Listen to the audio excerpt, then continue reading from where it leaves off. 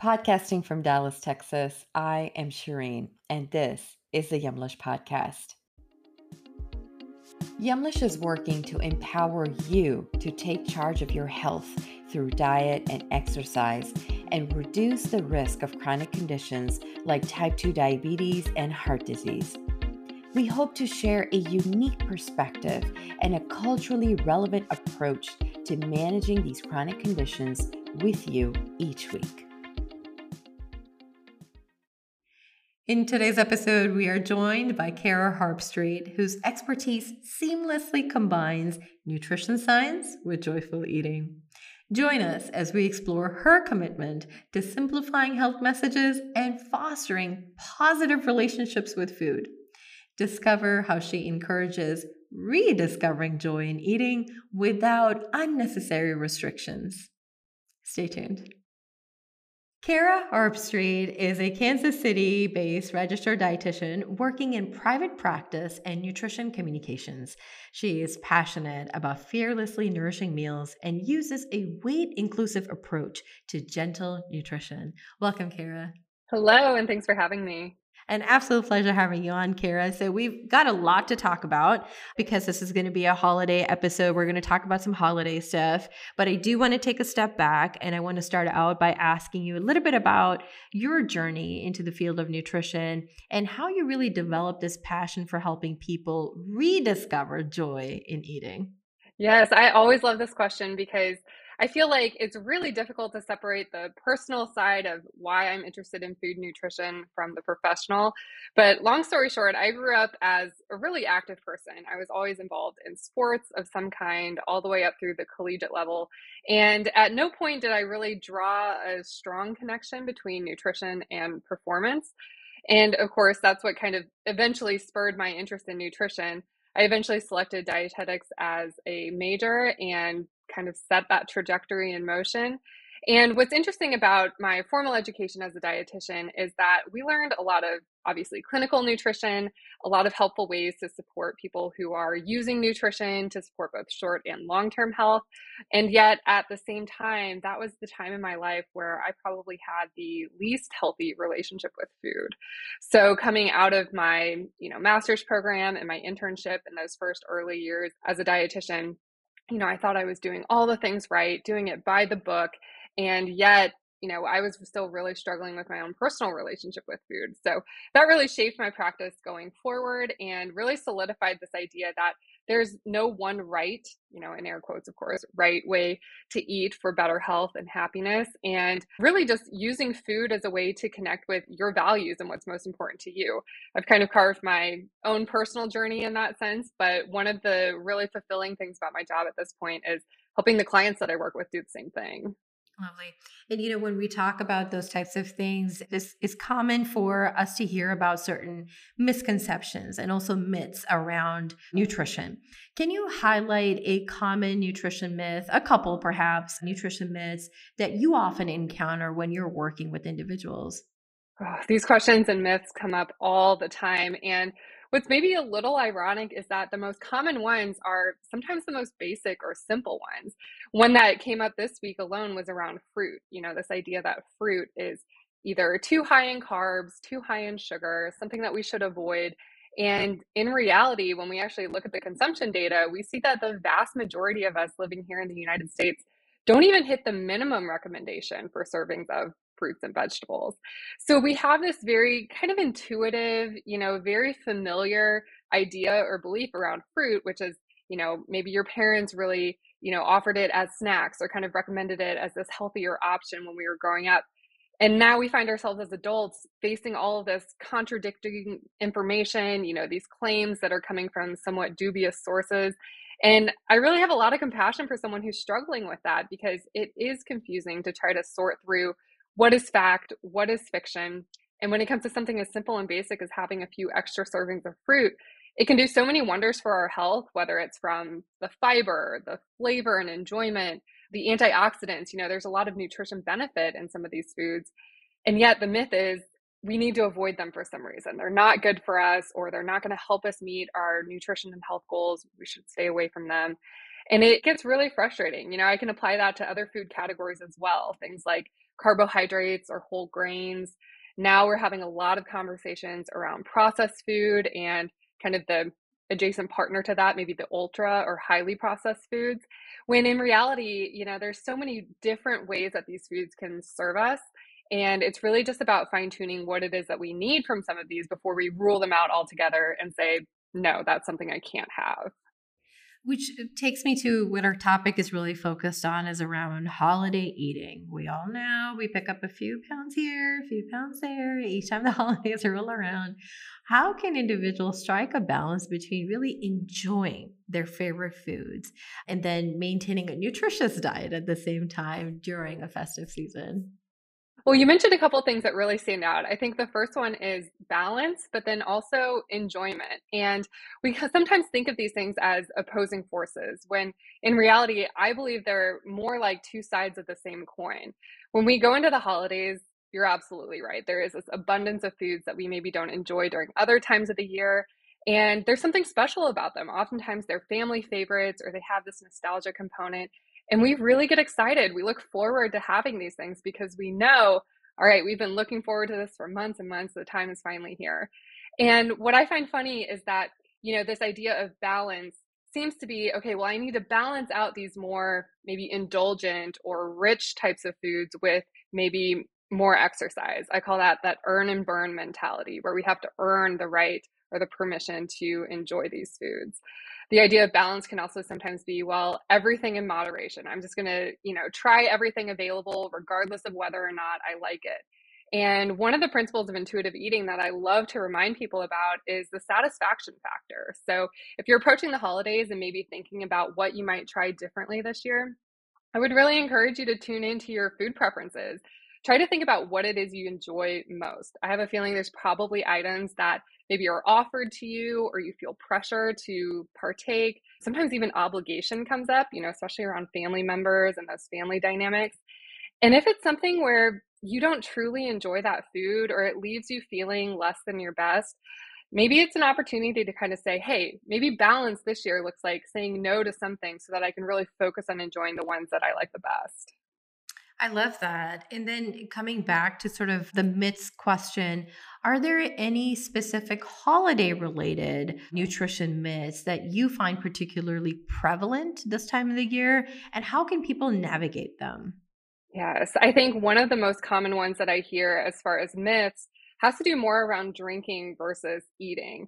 I think this is sometimes overlooked because we tend to focus on maybe what's on our plate, but the reality is, you attend a holiday party or you get invited to, an after work event or whatever the case may be, and there's most likely going to be some type of alcoholic beverage, maybe just something that's really rich and seasonal, like, I'm thinking of eggnog or something similar.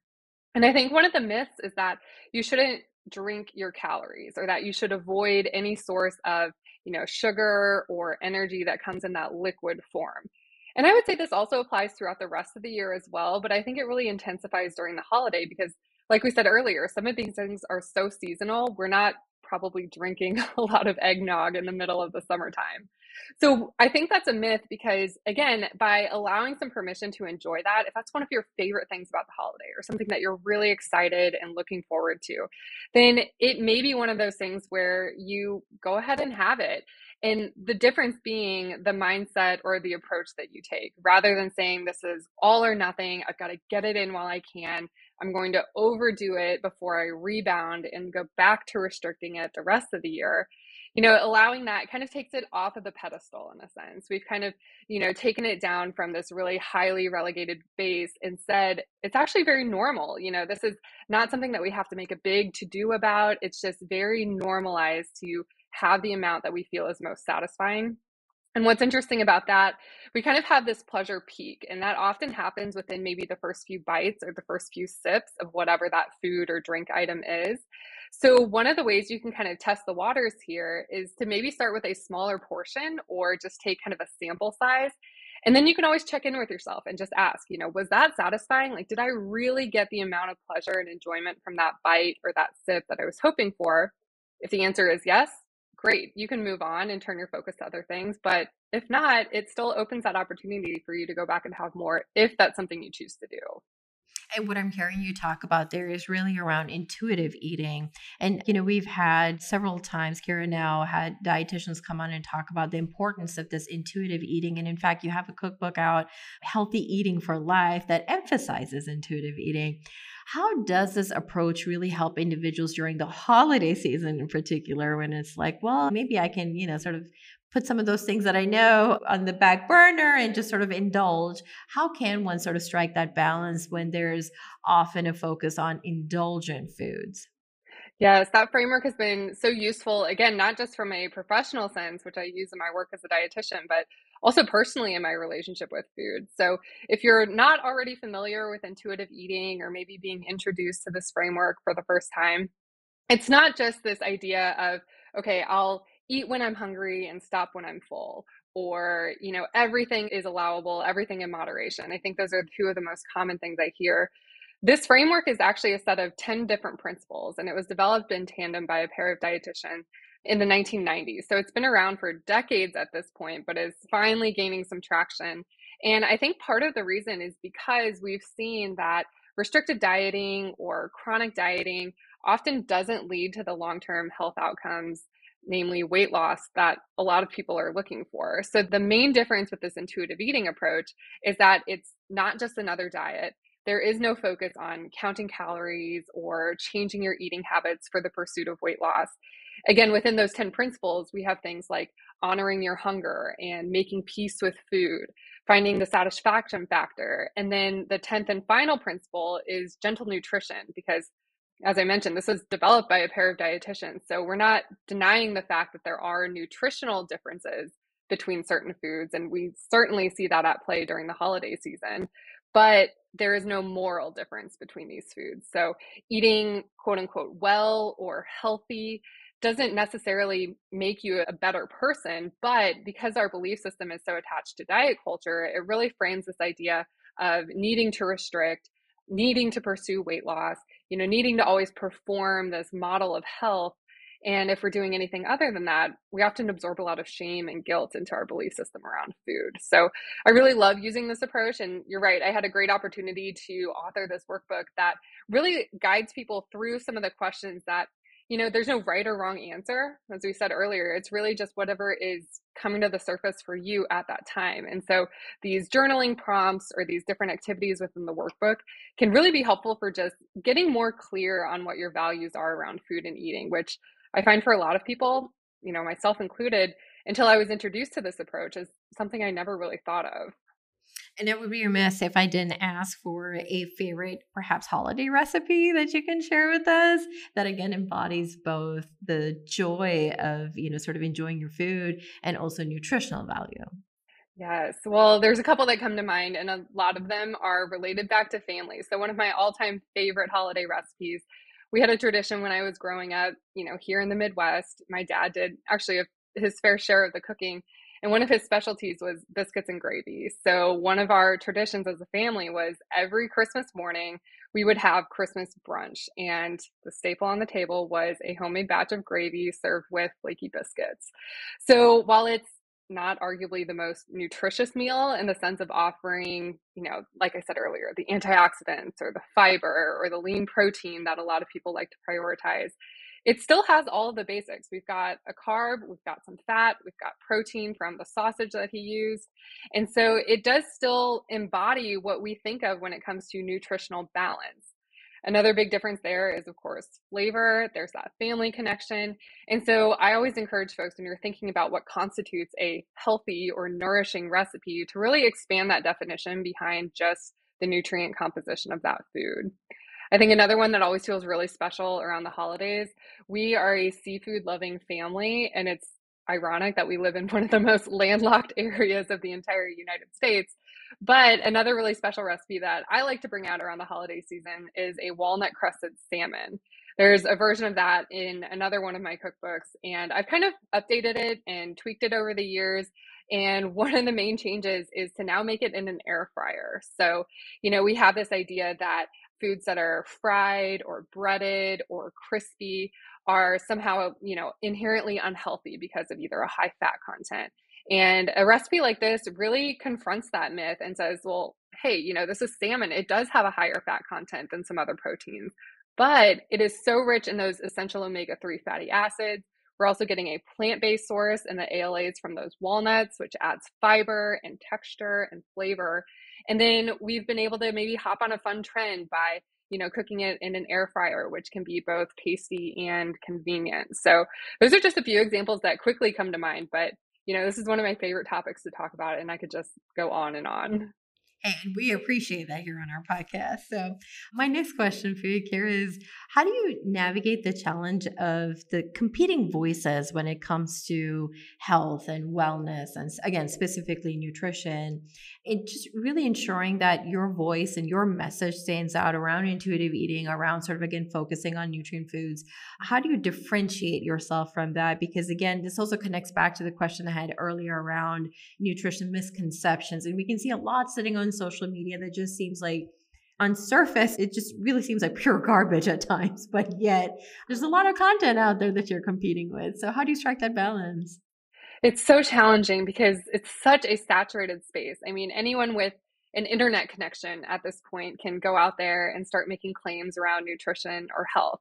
And that gets even more confusing when some of the voices saying this seemingly ridiculous stuff about food and eating, they do have qualifications. They are doctors or they have worked in the healthcare space. And so that line between a credible source and a dubious source gets really, really blurry at times. And even just earlier this morning, I saw an example from a physician who was demonizing sugar in sort of these broad strokes, these wide generalizations.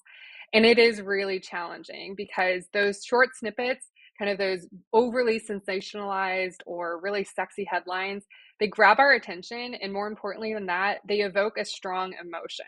So the strongest emotion that I often see is fear. Maybe it's anxiety, maybe it's stress, but all of those kind of fall under the same umbrella, which is why, at least for me, I've tried to always emphasize those fearlessly nourishing meals. So setting the record straight when it comes to some of these myths, going back to the nutrition science and what it is we currently know, and then acknowledging that, we don't know everything about nutrition, just being really honest about the fact that it is a complex and nuanced science. And as much as we might want to find exact answers to our questions when it comes to food and how we should eat, the reality is we just aren't going to know some of those things. There's limitations to what the nutrition science can tell us, but then there's also that inner wisdom. And when I'm working with clients one-on-one, and if you're listening to this, I would really encourage you to remember this as well. We have this embodied knowledge that we develop over the years. We've got experiences that we can draw on. We can look back and remember, okay, what was I doing when I felt my best? Or, what other factors were at play that interfered with my ability to nourish and feed myself the way I wanted to? And asking questions like that, again, I'm more of a guide or maybe a partner. One role as a dietitian that I firmly believe we should not take is that of the food police. So trying to always avoid anything judgmental, guilt inducing, or shaming, because that just is not helpful. And I know a lot of my colleagues are using the same or a very similar approach. And what I've heard from past clients is that it feels really refreshing. It just feels relatable and realistic and practical. And those simple changes, as unglamorous as they may be, actually do form those long-term habits that we feel more confident about being able to stick to in the long run. And it really does sound like a breath of fresh air, right? If there's a lot of like, no, you can't do this, or no, no, no, no, it seems almost not only confusing, but also it seems like you're a little bit trapped and almost suffocating. So I like sort of this approach of saying, like, no judgment here. Go out and do what works for you. And these are the facts that you need to know. It's all the noise that exists out there when it comes to nutritional news. What are some practical tips you can give to our listeners here today who are tuned in for maintaining overall wellness, again, during this busy holiday season? Folks are going on vacation, sleep schedules are off, kids are, out of school. What are some next steps you can give to our listeners today? Yeah, so it's such a good way to kind of build to, again, the practical reality of, okay, what is it that we can really do and have it make a difference?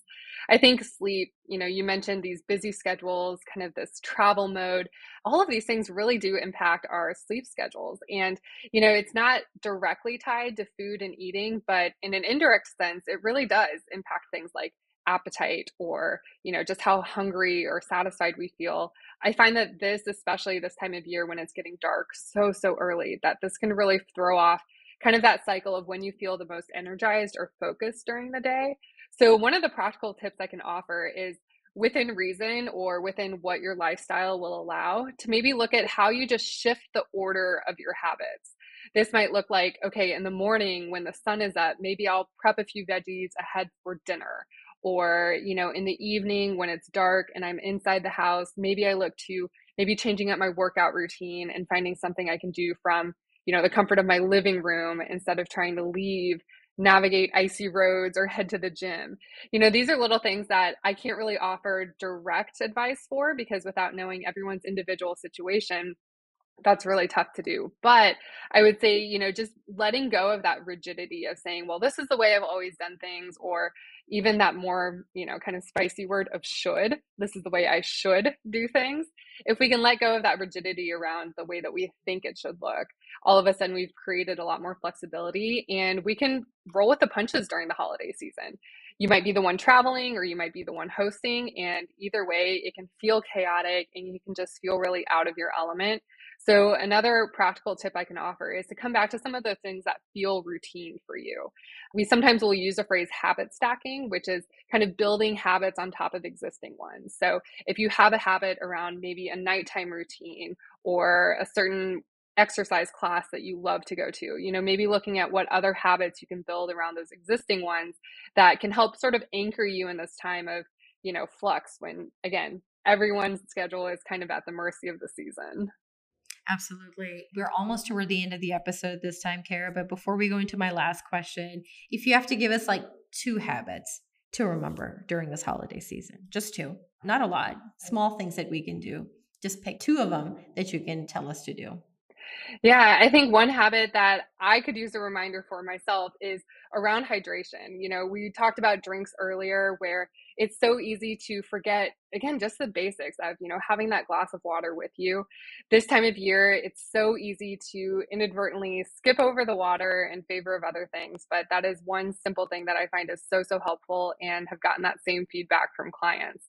Another one that I personally find really helpful that I like to recommend is to keep in mind some of the more convenient options. So this habit really has more to do with, again, an existing habit, which is grocery shopping or sourcing whatever it is that you cook at home.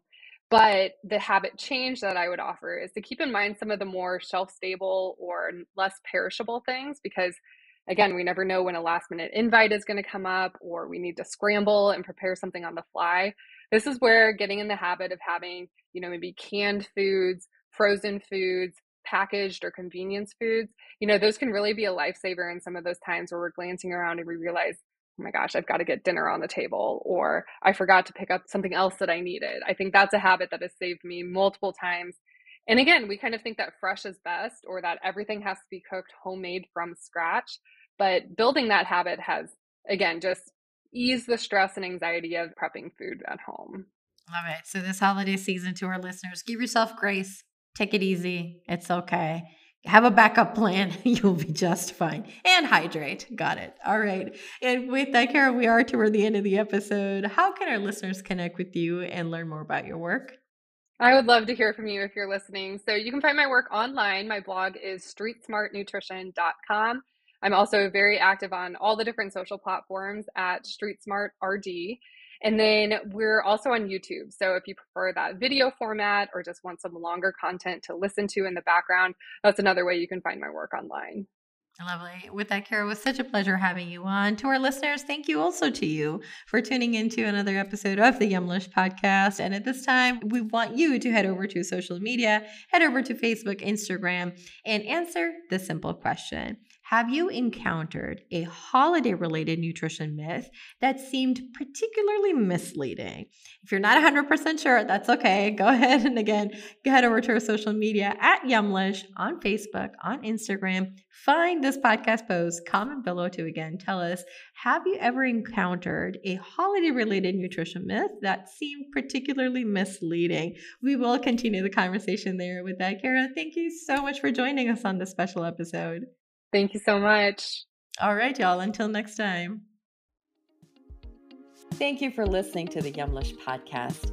Make sure to follow us on social media at Yumlish_ on Instagram and Twitter, and at Yumlish on Facebook and LinkedIn for tips about managing your diabetes and other chronic conditions, and to chat and connect with us about your journey and perspective. You can also visit our website, yumlish.com, for more recipes, advice, and to get involved with all of the exciting opportunities Yumlish has to offer. If you liked this week's show, make sure to subscribe so you can hear more from us every time we post. Thank you again, and we'll see you next time. Remember, your health always comes first. Stay well.